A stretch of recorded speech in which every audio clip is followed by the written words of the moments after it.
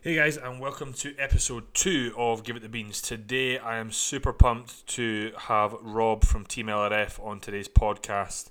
Just a quick one before we get started to say that all things discussed in today's podcast are for informational purposes only and should not be deemed as advice or medical advice in any way. Should you wish to partake in anything discussed at all in today's podcast, I'd recommend you seek the advice of a medical professional. Hope you enjoy, guys. Thanks. Hey guys, welcome to episode 2 of Give It the Beans. As I said to you in this little sort of pre-intro, we have the UK's most successful prep coach on today, and I am so excited to introduce him to you today. Most of you will know him as Team LRF on Instagram. I'm going to call him Rob today. He has over 150 show wins at the current moment, and 11, maybe that's 12 or 13 IFBB Pro cards. Maybe you could correct me there, Rob. Nice. It's a pleasure. And we've got, so it's 15 Pro cards in total, broken down into 11 IFBB Pro cards and 4 Elite Pro cards, which is slightly different, but we can discuss that later. Yeah, and you've got, is it over 13 IFBB Pro top 5s at the current moment, or was that increased from this past weekend because you just had a lot of clients compete there at the finals? No, so that means actually pro places. So we've had 13 professional athletes place in the top 5 of professional competitions. Okay, yeah, apologies then. And potentially more with the Olympia coming up this weekend. You got a very good athlete in Ria. How do you think she will fare this weekend in her first Olympia?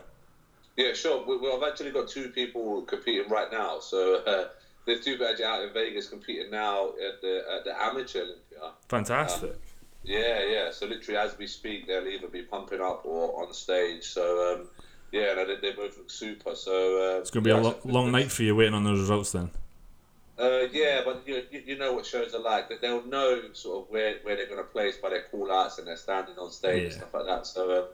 But the Olympia's massive, man. It's tomorrow, or when this podcast goes out, it might already have been. But the hopes for Rio are to make the top 10, which would be like an unheard of feat in terms of like females and UK females at the Olympia, because no female ever outside of Kate Errington has ever placed top 10 at the Olympia. So no figure athlete, no bikini athlete has ever made the top 10 at the Olympia. So it would be record-breaking if she went and done that this weekend. Yeah, absolutely. I mean, it's an amazing accomplishment for her to get there, but if we could just give the listeners a little bit more of a background, sort of about your whole journey from the start of your bodybuilding career, maybe the first time you picked up a dumbbell, all the way to your own competitions, and then just a little bit of a summary of how you built up the LRF brand to where it is today to be the most successful sort of prep coach. And you've got a few coaches working with you, so if you could, for those of you people that are maybe hiding under a rock that don't know about you, can you just give us a little bit of insight on that? Yeah, for sure, man. And thanks for the really kind intro. I really appreciate it. Not a problem. I just started bodybuilding when I was 13 years old. I didn't know it was bodybuilding then. I thought it was just lifting weights. But at the age of 13, I was at Spurs, so in Tottenham. For those people who don't know what Spurs is, so Tottenham is a Premiership football club. So I was a pretty decent footballer when I was younger, and then over one summer holiday, I got really fat, and I was a really fat teenager.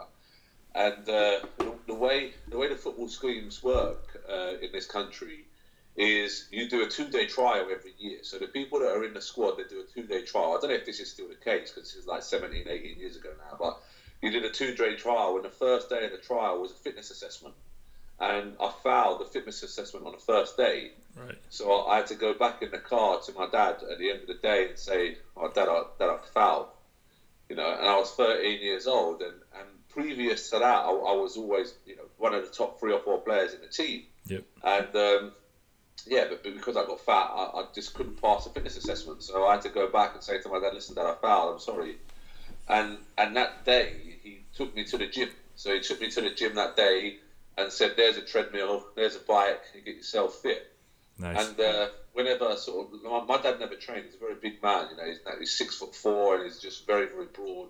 But he never trained. So whenever he dropped me to the gym, I'd check and see if he had left yet. And when he'd left, I'd go run on the dumbbells and start doing some curls, start doing some benching and stuff like that. And I had no idea what I was doing. But in the end, I managed to drop a lot of weight. And when I was old enough to actually join a proper gym, this was at Ballantyne's. I was going to Ballantyne's. And when I was old enough to join a proper gym, I went and joined a decent gym. And then I started actually learning how to lift properly.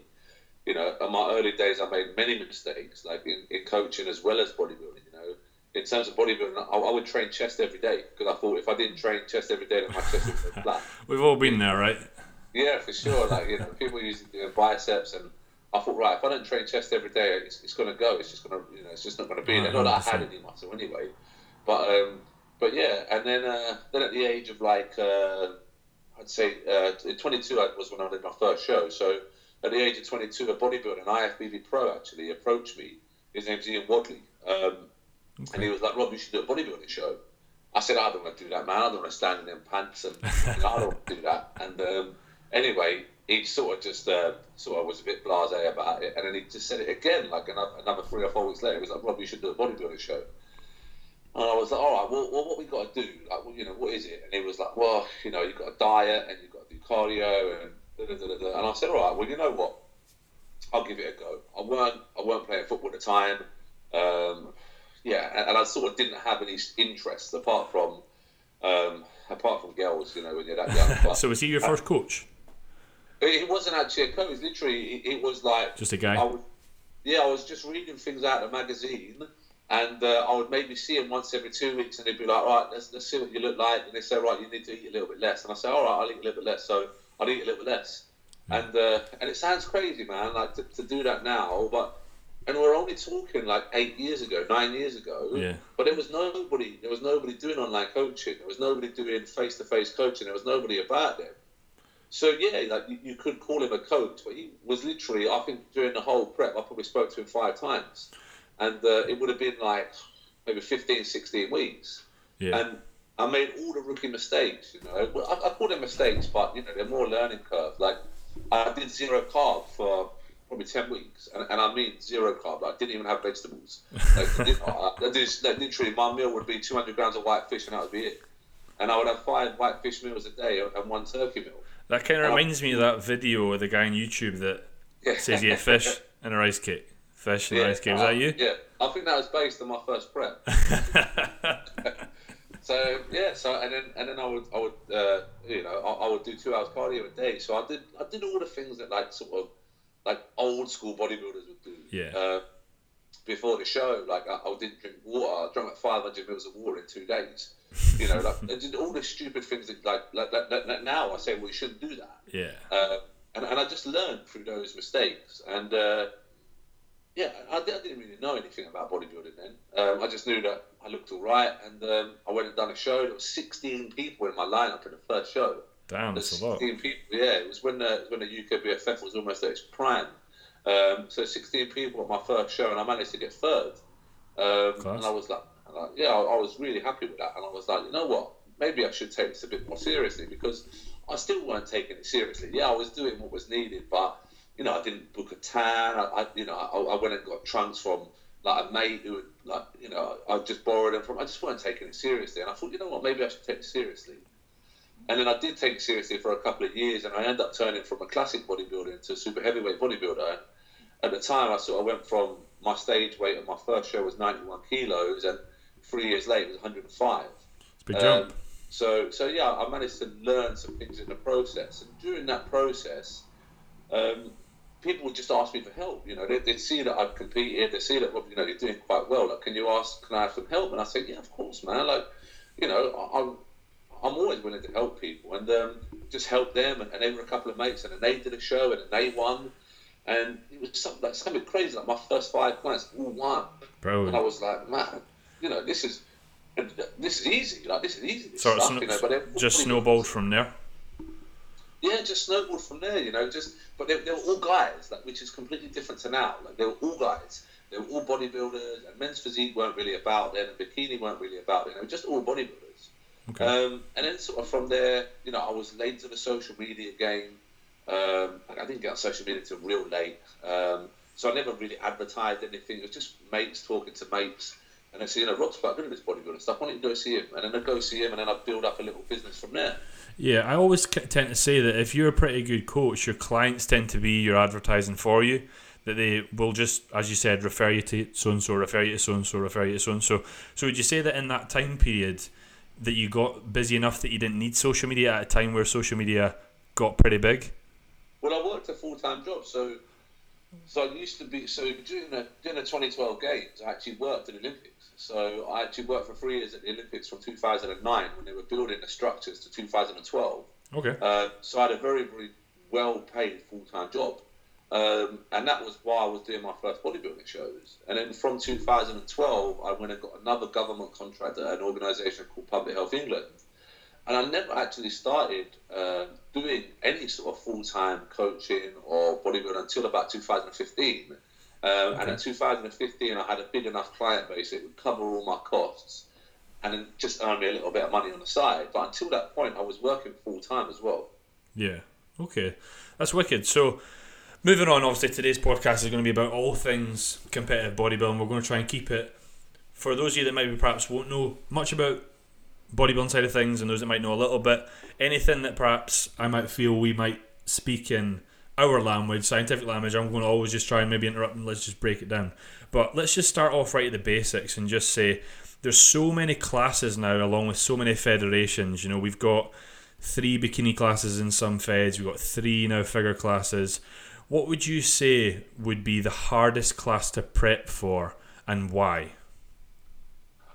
I think the hardest class to prep for would be somebody who didn't know what they really wanted. So I know that's a roundabout the bush answer, but like I have clients who come to me and they've never been to a show. And because they've never been to a show, they can't really see what that class looks like. They'll come to me, they'll have no muscle, and they'll say, right, I want to do figure. Yeah. I said, well, you can't really do figure because it might take you 18 months to get there. But they'll say, well, I want to compete in 6 months' time. But you have to understand that doesn't really work. So I think the hardest class to prep for is the class that people don't really understand. And a lot of people, again, don't really understand the class. Like they'll go into a tone figure class, for example, and tone figure is, in my opinion, very similar to bikini, just with different poses. So they'll say, I want to do tone figure, but then they're like, well, I'm not lean. They think they're not lean enough. They're like, I need to get leaner, I need to get leaner, I need to get leaner. But they're not comparing themselves to actually what the criteria is. So the hardest class to prep for is the one where the people don't really know what they want to do. But if you're actually saying, right, well, what don't you like prepping for? I used to find it incredibly hard to prep for UKBFF bikini. Because I just found the judging, and this isn't anything against any particular judge, I just found the judging was actually quite inconsistent in terms of what they actually wanted. So one week I found that they wanted hard girls, the next week I found they wanted soft girls, and I just found that was a little bit inconsistent. Now it's moved over to the two bros, and the two bros then affiliates with the IFBB. I actually find that a little bit easier to prep for, but yeah, I find the bikini class probably the hardest class to prep for because I do think there's a massive amount of discrepancy in what certain judges want compared to other judges.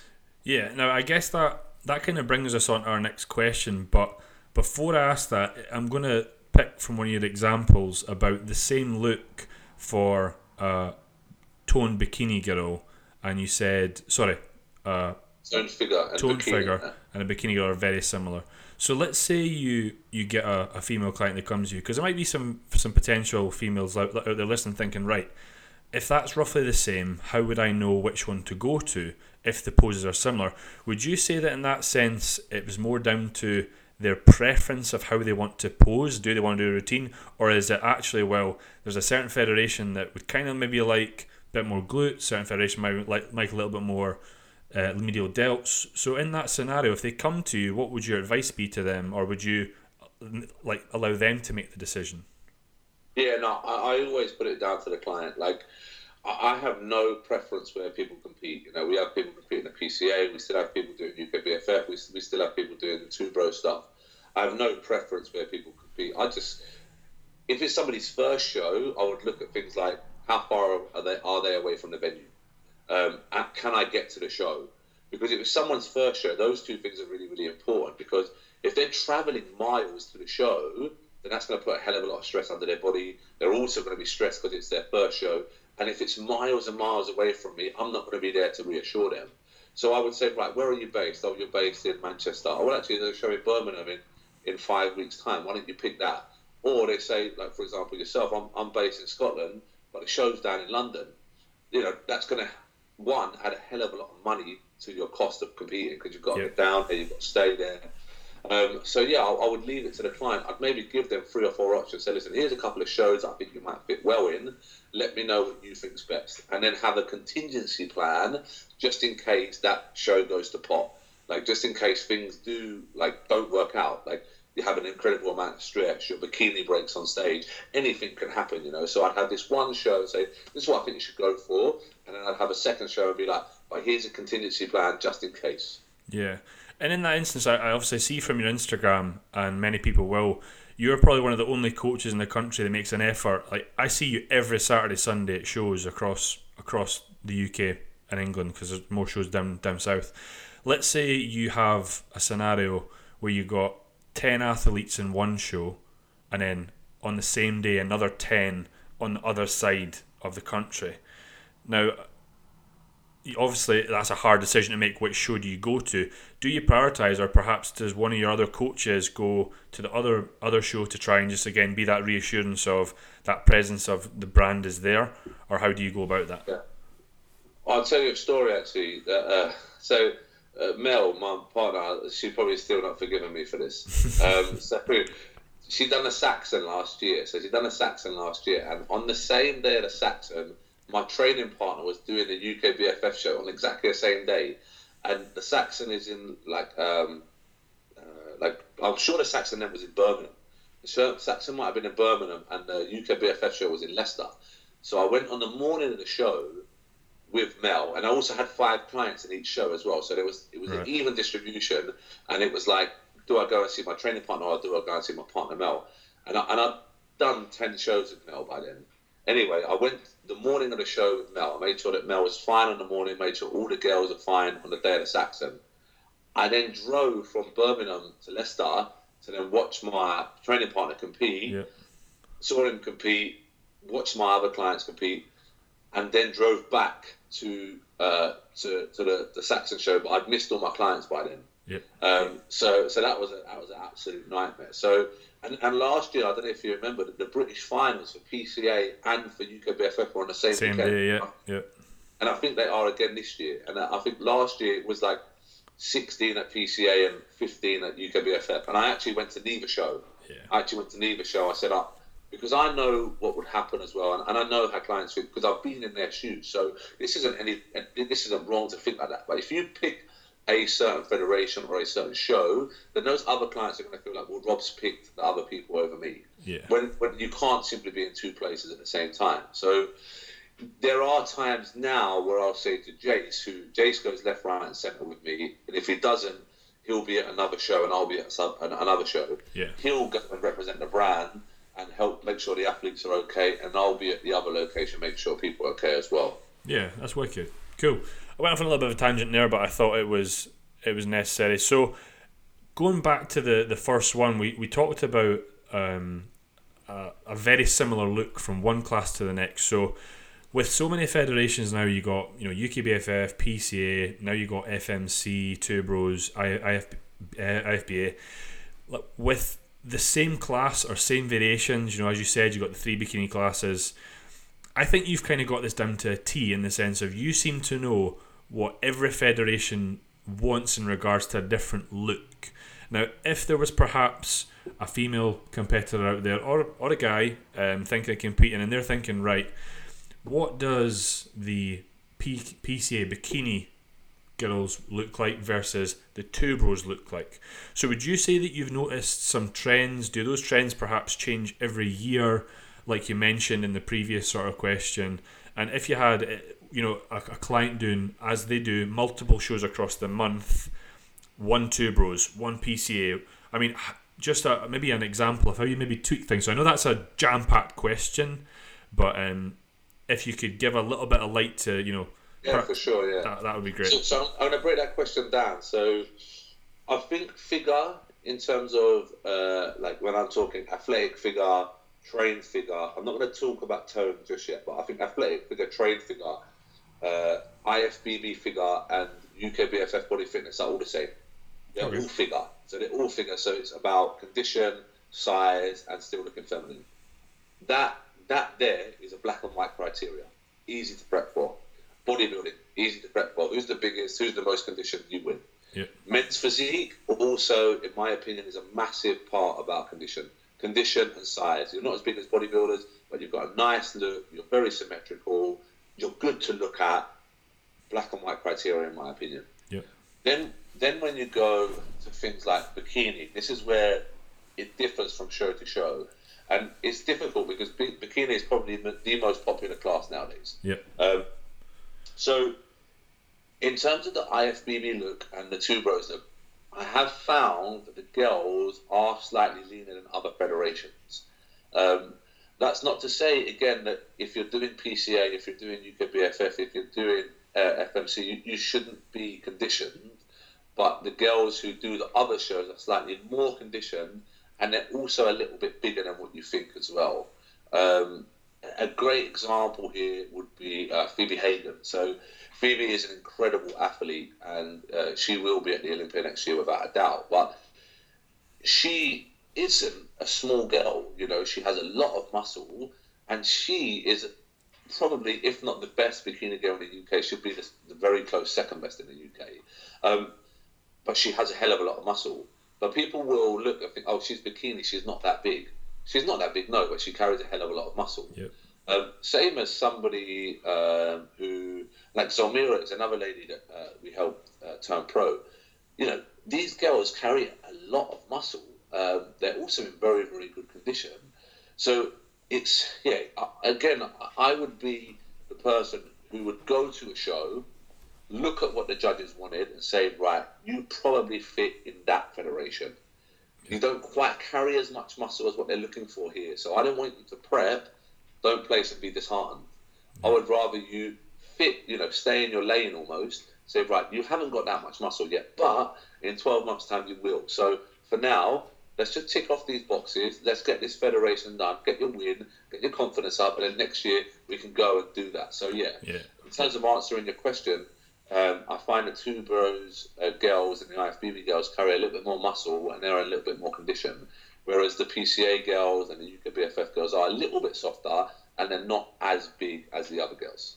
Okay, that's cool. So if we were to think of that same scenario you said about how you tell a client, right, let's just do this one fed and let's maybe perhaps worry about the next one the next year, with perhaps a lot of amateurs that are listening who will probably still go and do 3 shows in a month because that's just what they want to do, and I've seen it this season with people up in Scotland. But if say you've got a girl that you know is doing 2 bros the week after she's doing a PCA, and okay, she's maybe not quite as got the size that you're looking for, but she's doing it regardless of what you say.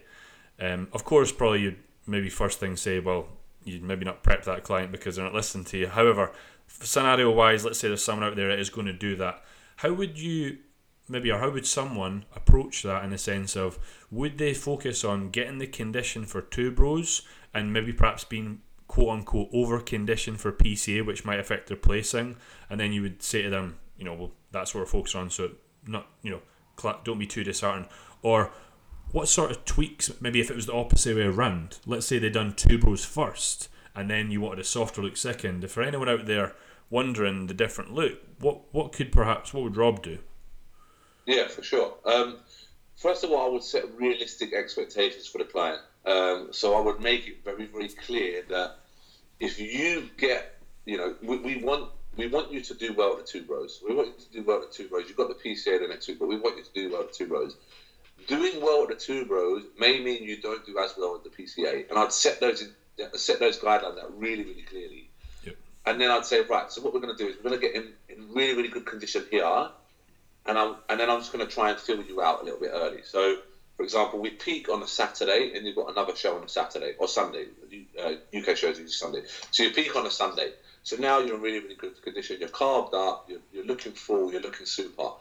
I would then, what I'd always do with peak weeks is I'd get the person to check in every single day, and I'd just try and make that look softer, softer, softer, softer.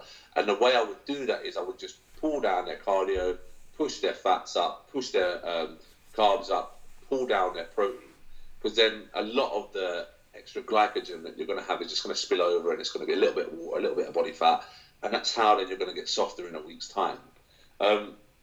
If you had to flip round that scenario, so now you're soft and you have to get, not soft, but you're softer. Softer, yeah. And you have to get harder in a week, then I would over diet the person to start with, almost spill them over at the first show. Run them flat. And then back in for the leaner show, which would be the two bros. So I would possibly say over diet, fill out, spill over a little bit, pull you back in, and then you'll be ready for that show as well. Yeah, and what I like it with that example as well is that you kind of gave listeners of what exactly you would do in regards to food, their output and whatnot, because as we know, bodybuilding is an expensive game, or getting a coach is an expensive game, and if there's people out there that are perhaps doing it themselves, they may be going by forums or Google or whatnot, especially guys. So I think that will be real valuable for perhaps any bikini girls or whatnot listening.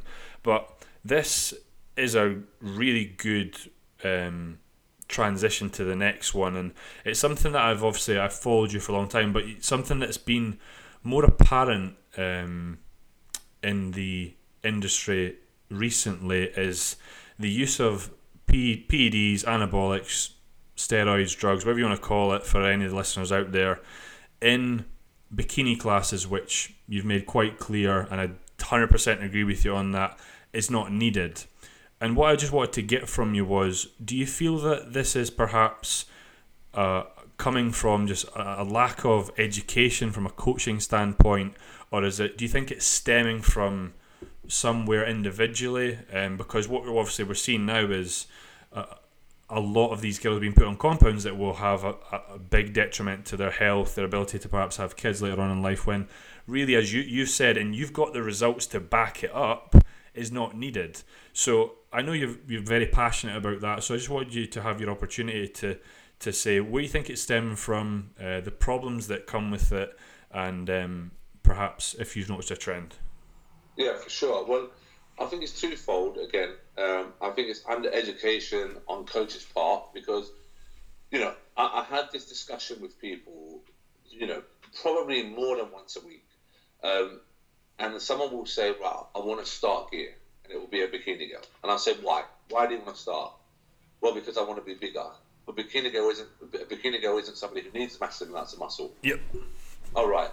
So how long do you think it's going to take me? It might take you 12 months. All right, well, I want it to take 6 months. Okay, yeah. Performance enhancing drugs might help you do that. But if you use those drugs incorrectly for 6 months, it will fuck you up for 6 years. Yes. So what then is the point? Rather than it being like, right, I'm going to take my time, I'm going to enjoy the journey, I'm going to do it the way that I should do it really, or I want that fast forward. And I think that's the second reason why people do it, is because we live in a society where instant gratification is almost a must. So I want it right now. I want to be a pro right now. I know people who have done no shows. They've never competed, but they want to be a pro. Yeah. It's great to have dreams, but they want to be a pro right now. And they think that tablet or that anabolic or something will speed that process up, but it won't. Because at the end of the day, it's longevity in the sport which really, really counts. I think it's one, undereducated coaches not knowing sort of what implications certain drugs will have on people. And listen, I'm open and honest with everything. I'm not saying that every person I prep is natural. I'm not saying that at all. Of course. What I'm saying to you is that every bikini girl that I prep is natural. Because bikini girls have absolutely no right to be using anabolics. Yeah, that's why I was saying in the question, and I literally, when I sent it over, I put it in bold just so and maybe I didn't emphasise it, that it was just bikini girls we were going to chat absolutely. about. Because, we are, there's no point beating around the bush. It is, and is sometimes people will see it as needs must, and when it comes to your figure athletes and whatnot. But if there was perhaps a bikini girl out there who was being advised to do this by a coach, what would your advice to that client or person be? I would say to them, here is examples of natural bikini girls. 1, 2, 3, 4, 5. Send it to them and say, why are these girls telling me that they're natural and you're telling me that I need to use enhancements? And I can promise you there'll be no answer good enough that will warrant them using steroids. No answer at all. Again, it's a grey area, but there are bikini girls out there that will use fat burners. Yeah. I don't think it's necessary. I think this is going to sound probably really poor, but I think it's more acceptable to use a fat burner than to use a steroid. No, I would admit, I 100% agree with you, because there's going to be less detriment to their health. There might be a short-term detriment, but longevity term using anabolics, it's night and day difference. So for people out there that might be saying, "Oh, that's hypocritical," well, one, they're probably saying it because they don't know a lot about the anabolics themselves versus the say someone's taking Clen. But I would 100% agree with you on that one. And do you feel, from watching your stories, there's perhaps a couple of coaches who will not be named, but do you feel that in that instance there needs to be some sort of, I'm not going to say licensing in the industry, but because we are at this point, playing about with someone's health, or we're helping them on their journey, do you feel there's got to be some sort of regulation when it comes to coaching? Yeah, absolutely. Yeah, 100%. Like, if there was a regulatory body, then it would get rid of half of the shit coaches straight away. Yeah. And it would save half the problems. I reckon it would save almost 80-90% of the problems that not only come about because of poor drug usage, but also because of poor diets, like binge eating. Like, if you could get coaches who don't really know what they're doing out of the industry, I'm not saying binge eating would stop, because it would never stop, but it would be reduced. And therefore, people don't understand, again, what binge eating actually does to your hormones. Yeah. Things like your thyroid and stuff. When you're at the bottom of prep, your thyroid is on the floor. Like, your thyroid, so thyroid regulate, I know you know, but I was educating. 100%, man. Literally was the way to say it. Metabolism, and, they regulate almost full body output. So in terms of metabolism and everything like that, so the rate at which you burn calories, that is on the floor when your calories are low and your cardio is high. Then all of a sudden you binge eat, you eat and I know girls who do this, eat 5,000 calories every day for a week. Yep. You gain 15, 20 pounds. Someone will tell you, oh, it's water. No, it's fucking not. The majority of that is fat, because your thyroid hasn't got time to catch up with the amount of calories that you're putting in. So therefore, uneducated coaches will sort of leave people be after a show. They'll go and do that. They'll gain 20 pounds, and then they'll yo-yo diet forever, and then their thyroid would never have a chance to gradually pick up with the amount of calories that you're putting in. Yeah. That's almost a linear line, between reverse dieting and, people can't see here, but I'm trying to make imagine two lines going in a diagonal, and they're very, very close to each other the whole time. So this will be your thyroid at the bottom, and this will be your calorie increases. It needs to be a gradual on both. It needs to gradually go up in both. Because then things will have time to catch up with each other. So if there was a regulatory body, you could get rid of half of the coaches, and you would get rid of fucking 60-70% minimum of the problems in this industry. I think the main problem is that's never going to happen, though, is it? Not when they're not when you can be, you can compete tomorrow and then be an online prep coach on Instagram, and next thing you know, you've got a roster full of clients. Yeah, for sure. The amount when. The thing is, I'm a very, very black and white person. I will put things out there, and I know I'm an outspoken person, so I know there's repercussions to it. I know that.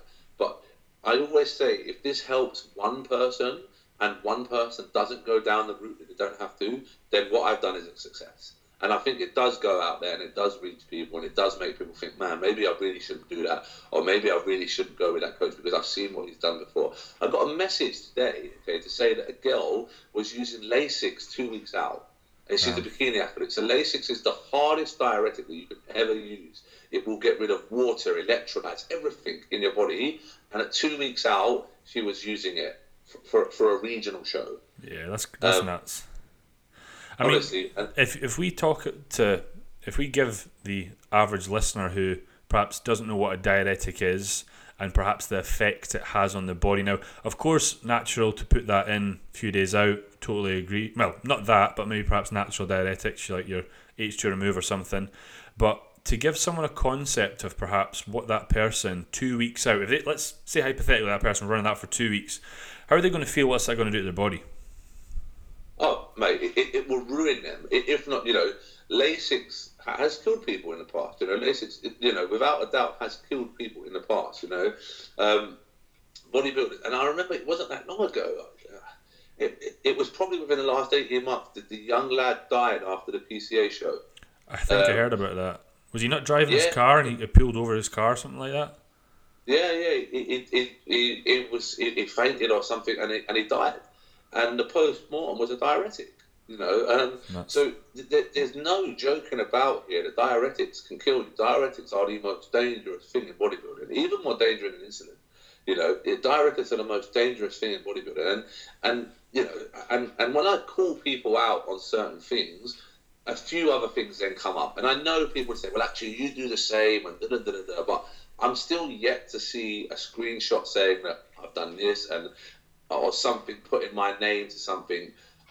Because I don't think it really exists. Yeah, I think there's a big difference as well between what you do versus perhaps what we've seen some coaches do out there in regards to you are putting health at the forefront of your mind for your clients, and that's something that people will value very much so, versus a coach that's uneducated that just says, you got to take this and you got to do it, and the look's going to be sick and just do that and check it next week because I can't be bothered speaking to you for a week.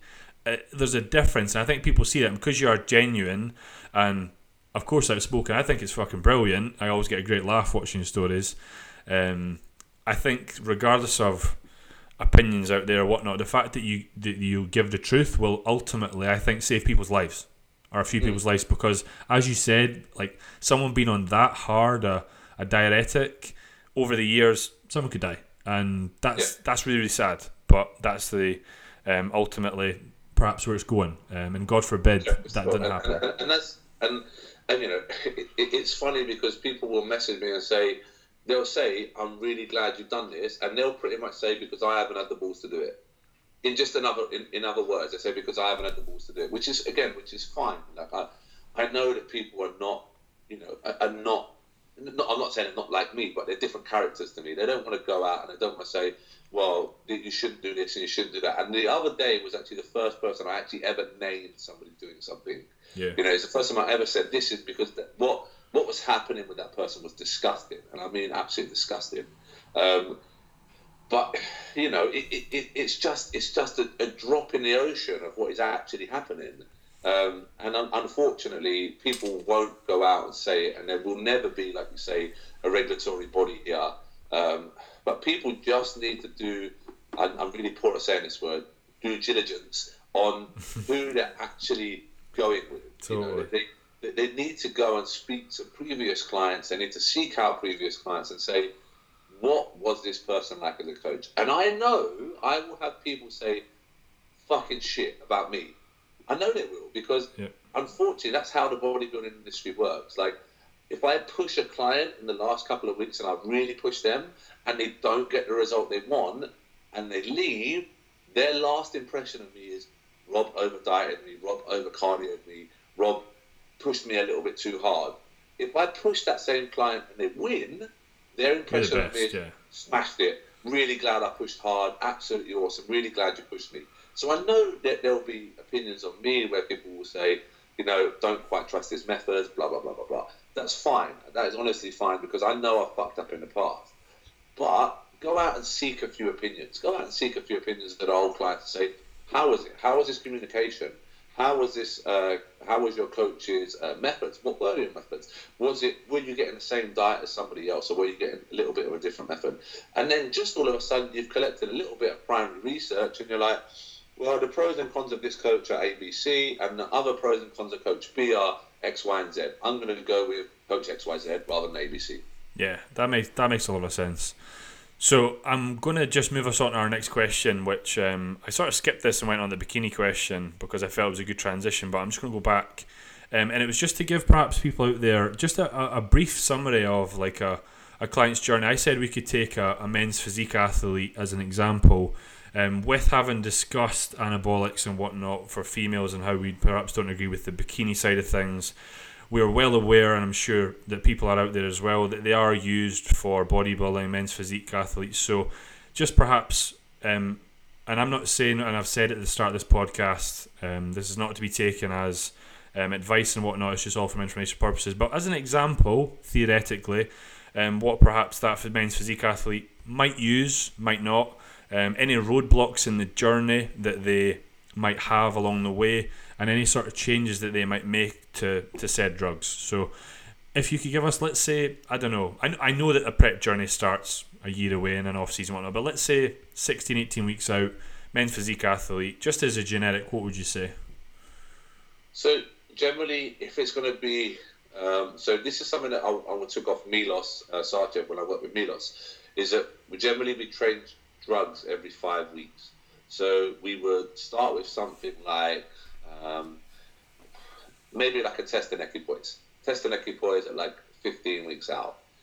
Dosages depend on how big the person is, but if we're looking at men's physique, they're not going to be massive. So maybe we'd use 500 meg of test and 500 meg of equipoise. See how that goes for the first 5 weeks. At 5 weeks, we've maybe changed that equipoise to something like Masteron and Amphate. And then we'd keep the dosages the same. So you stay at 500 milligram. So for just to interrupt there, for that change, perhaps for that person that doesn't know, why would we maybe perhaps move from an EQ base to a Masteron base and the different effects they may have on the body? Yeah, for sure. So this isn't anything that, when we talk drugs, there's never actually much that is proven. A lot of it is sort of field evidence. So and experienced in the field. And this is something that I have experienced many times with athletes, is that when you change the drugs after 5 weeks, you generally get the best out of those drugs in those first 5 weeks. So if you've ever done a cycle in the past and you use the same compounds for 12 weeks, you will still get results, but you'll find that the results are best in those first 5-6 weeks. And if you don't change the compound, maybe those last 5 or 6 weeks are not as good as the first 5 or 6 weeks. And that's just what I've done just through working with Milos. And Milos could never really explain why he did it. He always just said, because it needs to be done and it's a better result. And I would say, okay, when I worked with Milos, I would try things myself, and then if it worked, I'd put it onto clients. Yeah. So you swap the equipoise over, one, because it makes you hold quite a lot of water. Equipoise, it's a nandrolone-based drug, and nandrolone-based drugs generally do make you hold a little bit of water. So you'd swap that over to a Masteron and Amphate. Masteron and Amphate at that point would still be a slow-acting drug like equipoise, but you'd reduce the water a little bit, because a Masteron is a DHT drug rather than an nandrolone-based drug. And then I'd probably run that till around about 5, maybe 6 weeks out. At that point, the athlete should be pretty lean by that stage. Once they're pretty lean at that stage, that's when you can add in things that will make not an instant effect, but a quicker effect.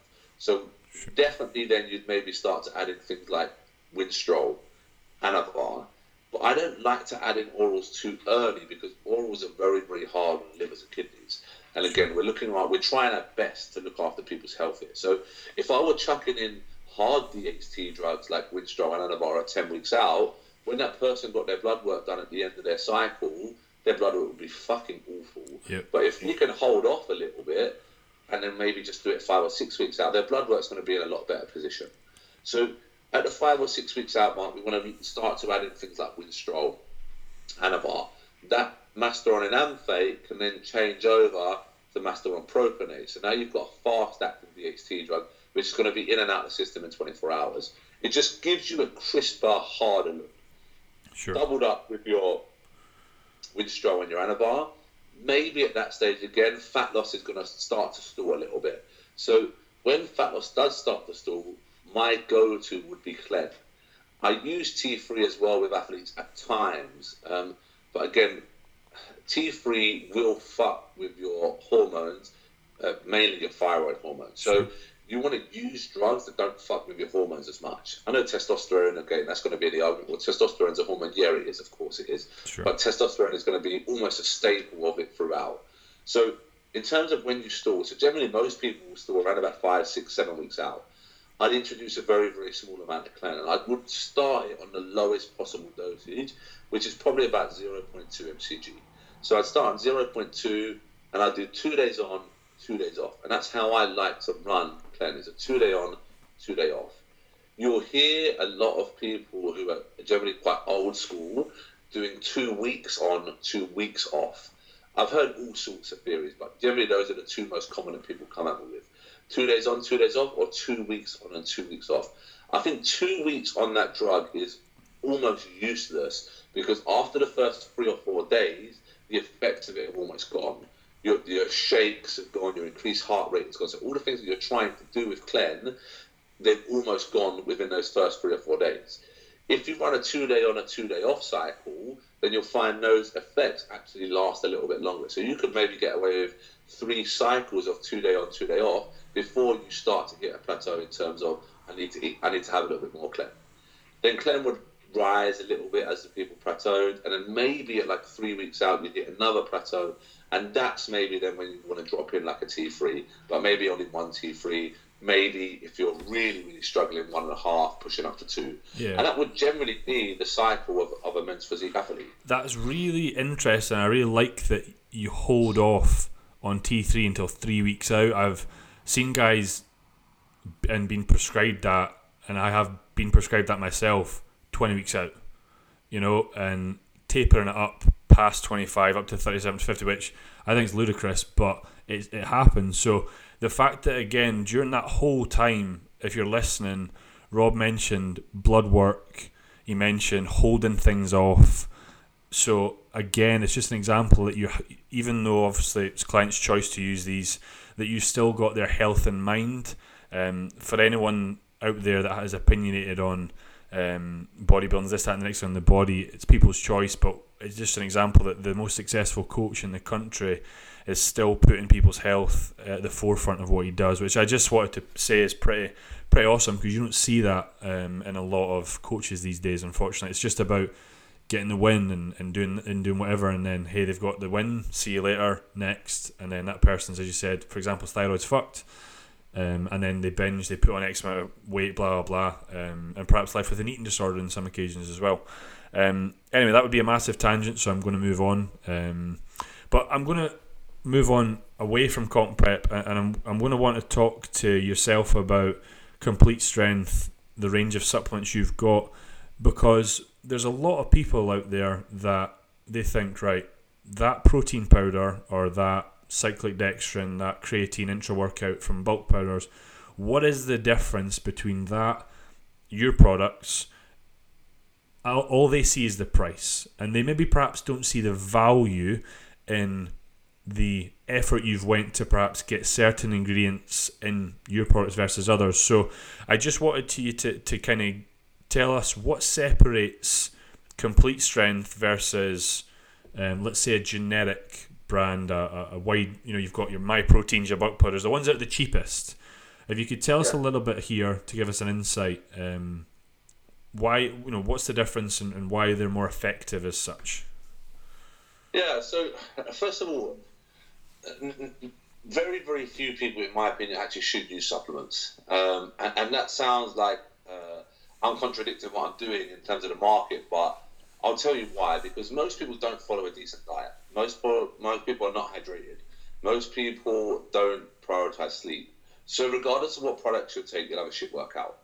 I could give you the best product in the world. If you haven't eaten all day, it's very unlikely that you'll get a decent pump. Yep. It's very unlikely that you'll have any sort of recovery aids after.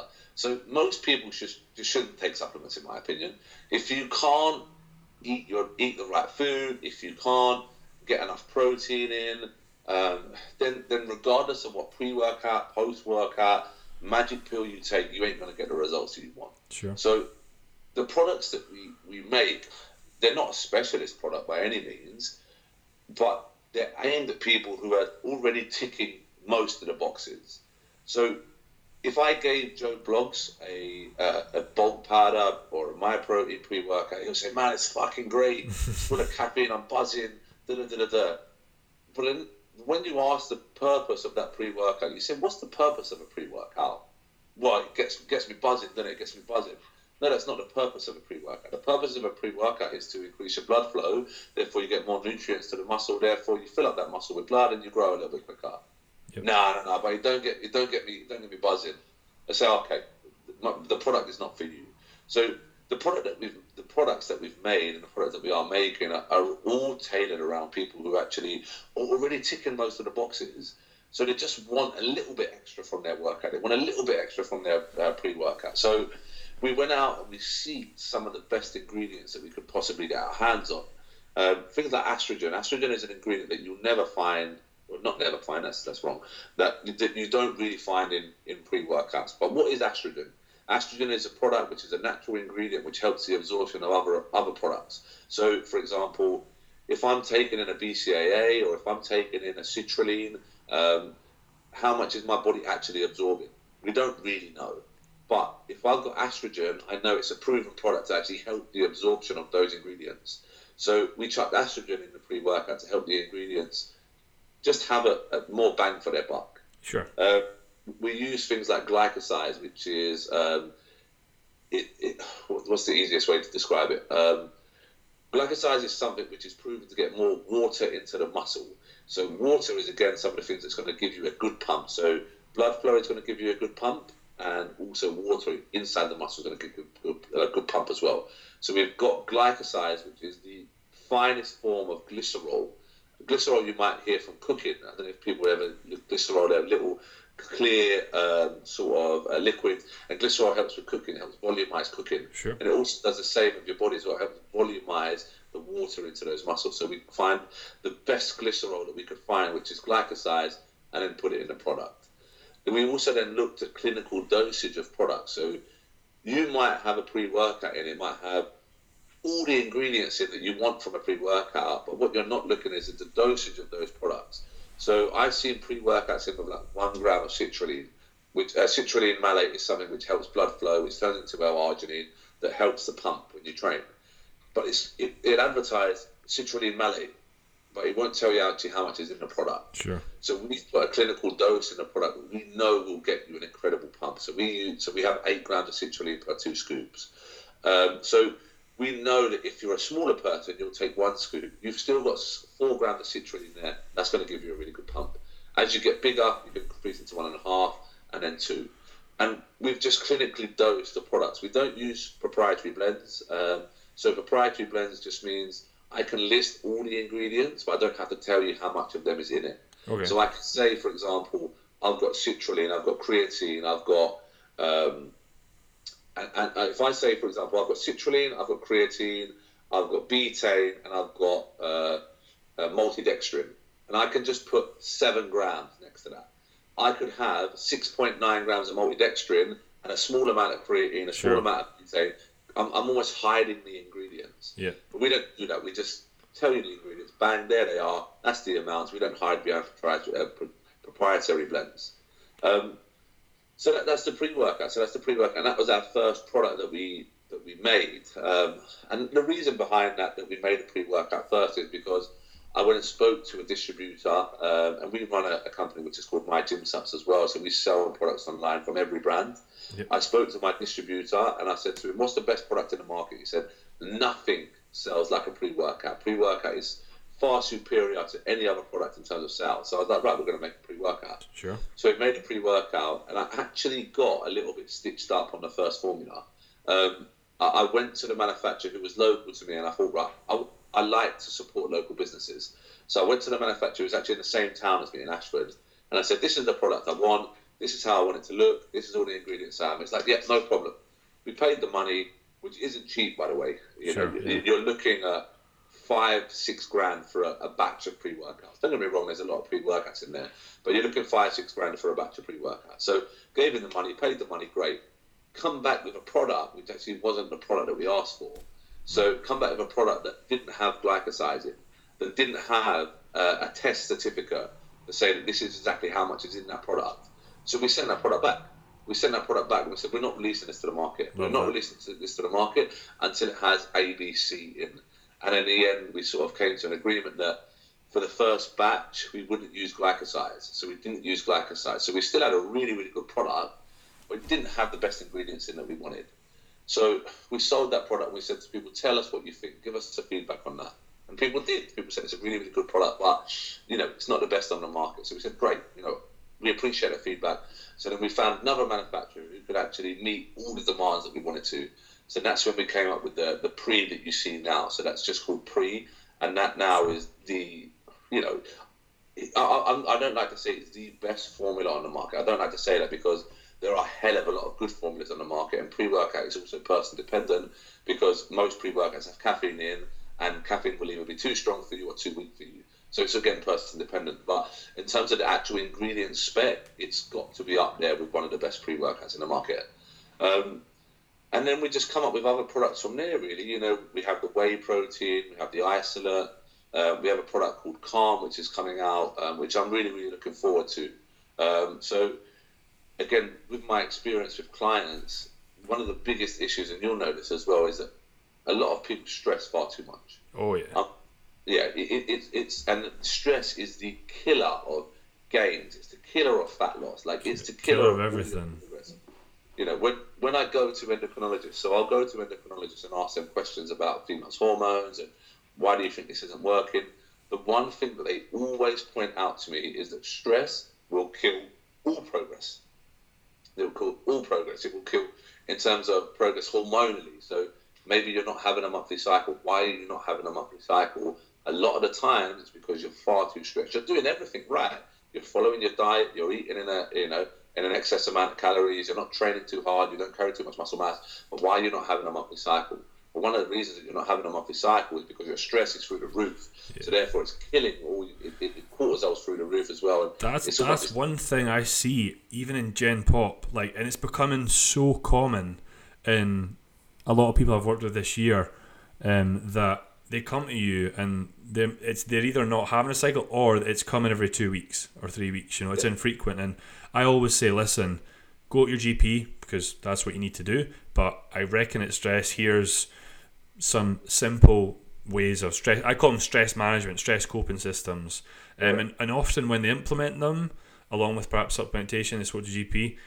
I'm not saying it's going to come back straight away, but the regularity will come eventually in time. But I love the fact that you've went onto that topic because that's something during a comp prep that I think needs managed usually the most, because usually in the last kind of couple of weeks it's all about reducing that to get a better look, right? If your client is on point, not behind. Absolutely, yeah. So what is there in your new product then that perhaps, I've always been told, adaptogens are great. Everyone said, get ashwagandha, KSM 66 is awesome. But that's probably all people know about. They're maybe thinking that. Yeah. But what else is there that might help the body cope with stress a little bit more? That's in your product. So what we used to prescribe to people is lemon balm being one. So lemon balm and ashwagandha. So ashwagandha is actually quite a new product into the industry. It's only really got its hype maybe over the last 12 months. Before that, it was sort of like, right, what do you do to reduce stress? What do you do? Like people are like, how do I reduce stress? And then we would just say, right, I want you to take some lemon balm. I want you to take some bacopa. And you just sort of think, right, what else can they take? And then ashwagandha came, and people were like, ashwagandha, it's great. So we tried to put as many anti-stress products as we could together, and we put as many anti-stress products as we could together, and then we said, right, this is now going to be the product that we think will be the market leader, because I don't see any other products combining the ingredients that we have and saying these are the proven scientific effects of these products. These products are proven to help you reduce your stress. So we culminated that, put it all together, and we just made it into one product. So we have bacopa, we have ashwagandha. Again, we have estrogen within that product, which will help the absorption of that. Sure. We also have curcumin in that product at 400 milligrams as well. So curcumin, for people who don't know, is an anti-inflammatory, and again, inflammation causes stress. So we've actually increased curcumin in that product as well, and a lot of people are unaware of this, and I was actually unaware of this when I was researching my ingredients is that curcumin has a really, really poor absorption rate from the body. Oh, yeah. So you curcumin and it's really, really poorly absorbed. But if you add 25 milligrams of black pepper extract into that, the absorption of curcumin is almost 1,000 times better. And that's not an exaggeration. That's a fact from a study that was done in the university. I agree. So the black pepper extract then would help absorb the curcumin. So therefore, it would help reduce inflammation effects, therefore reducing stress. So it's a product that we are so excited about, but it's also a product which isn't going to have an immediate effect. It's not going to be, I take one tablet, oh my God, I'm so relieved. It's never going to be like that. It's going to be an accumulative effect. It's going to be over and over and over. And what we're doing actually is we're taking a couple of people on trial and we're giving them the product and then checking their blood pressure, how their blood pressure works when they wake up. That's great. So then we can say, well, actually, here is you without calm. Your blood pressure is really, really high. That's one sign of stress. Your blood pressure is really, really high. We're also going to see how you feel every day when you wake up. Are you feeling tired? Are you feeling fatigued? And we're going to run that for a month. And we're going to monitor your blood pressure for a month. And we're also going to talk to you every day and say, how do you feel every day? And of course, you've got the placebo effect of, oh my God, I'm feeling so good because I'm taking this tablet. But you've also got the factual effects of the blood pressure coming down as well. So it's something that we're really, really excited about because that, in my opinion, will be a game changer for a lot of people. 100%, dude. And I just, again, think it's another good example from this past hour or so that, again, looking at people's health, because ultimately someone that is chronically stressed, whether you know it or not, will not live quite as long for those of you listening. So the fact, again, UK's leading prep coach, putting health at the forefront, his own supplement brand, is awesome to see. So I think this kind of is good for us to wrap up on this final one that will be all about yourself, Rob. So what I wanted to ask you, I'm just going to combine these two together, is what do you feel in your current career has been your biggest lesson that you've learnt from? And if there is one piece of advice for aspiring coaches out there who they maybe look at you and you know that they want a business like you that you inspire them to be better, what would your advice be to them and why? So what was the first part of the question? It was, what is the biggest lesson you have learnt in your career to date? Yeah, so I can combine these two together, absolutely. So longevity in the game is so important. So like in terms of coaching, in terms of bodybuilding, I was bodybuilding in 2012. It's now 2019, 7 years on. I took my first client on board in 2014. So I took my first client on board in 2014. It's now 2019. It's been 5 years of coaching, 5 years of learning, 5 years of just making sure that day in, day out, I do what's needed. So consistency and longevity are two things that are absolutely imperative to any journey that you want to go on. And learning from people who have been there and done it, you know, because I've made mistakes. I've talked about some of my mistakes on here. I talk about my mistakes a lot because I've made a hell of a lot of mistakes. But what I've done is I've learned from the mistakes. So then rather than you make them mistakes, learn from my mistakes. Learn from people who have been in the industry a long time and learn from their mistakes. And then don't make them mistakes. And then finally, I would say, just be yourself. You know, be yourself. You know, in life, I'm a very, very outspoken person. I have opinions on things. That's not right or wrong. It's also not right or wrong if you don't want to speak out and if you don't want to have opinions on things. That's not right or wrong. Nothing is right or wrong. It's just you. But eventually, especially with the world of social media, the real you will come out. And if you've portrayed a fake image this whole time, people will look at you and think, what a fake prick. Yeah. No one ever looks at me and thinks Rob is fake. They might think I'm a prick, but no one ever looks at me and thinks Rob's fake. It's always genuine. The person that you see online is the person I am. Because I would never want to go to somebody and then they turn around to their mates and say, that geezer's not really like what he portrays, is he? Because that's not a great image to give, and that's going to be really, really poor for your business. So in essence, so consistency, longevity, being yourself, and then just learn from people who have made those mistakes on the track that you want to go. And if they're on the track that you want to go on, have a look at them, look at their mistakes, and think, right, I'm not going to make that mistake. How did Rob solve it? How did Ron solve it? How was it solved? Okay, I know I'm not going to make that mistake now, so I'm going to go around that one and go on to step 3 instead of going on to step 2. Yeah, love that. So, if there's listeners out there again that maybe perhaps hiding under a rock and want to get in touch with you, want to know where to perhaps buy your supplements and everything else in between, where could they contact you and what would that be on?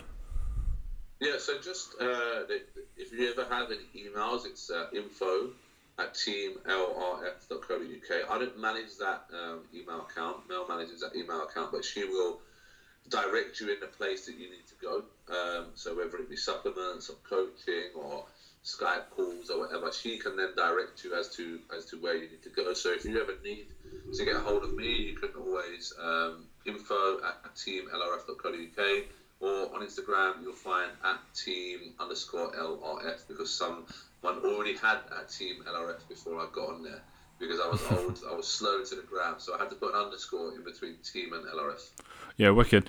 Well, I'd just like to say from myself, everyone listening, thank you for coming on board. Please continue to do what you do. I personally think it's awesome. You're a big inspiration to myself and a lot of coaches that I personally work with at the moment. Great to see. So we'll wrap things up there. Mate, enjoy Vegas, and I'm sure all your athletes will do fantastic as always, and we'll catch up soon. Thanks very much, buddy. You have a great evening. See ya.